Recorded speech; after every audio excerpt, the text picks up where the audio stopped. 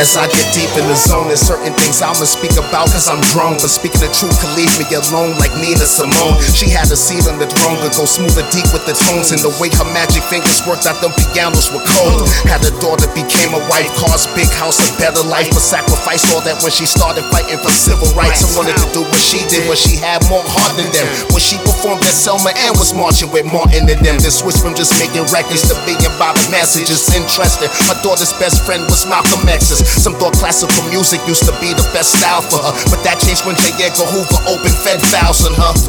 Confused when the news got back to her. After Martin got killed, she went back to Africa, motherland. Till the money started running low. She flew to France, went from making meals to 300 a show. Oh no.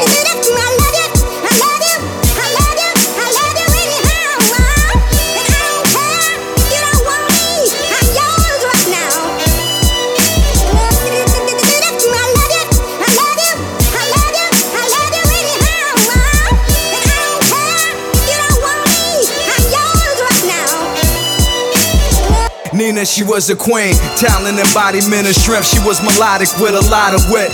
A black goddess and proud of it. The business tried to profit from her. She was a prophet, underestimated, undercome up.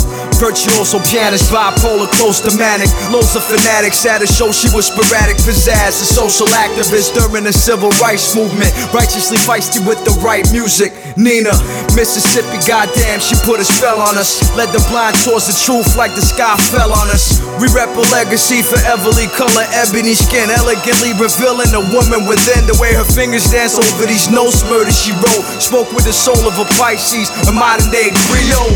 She reflected our humanity so beautifully, our flaws and our strengths so uniquely. Nina, we love you.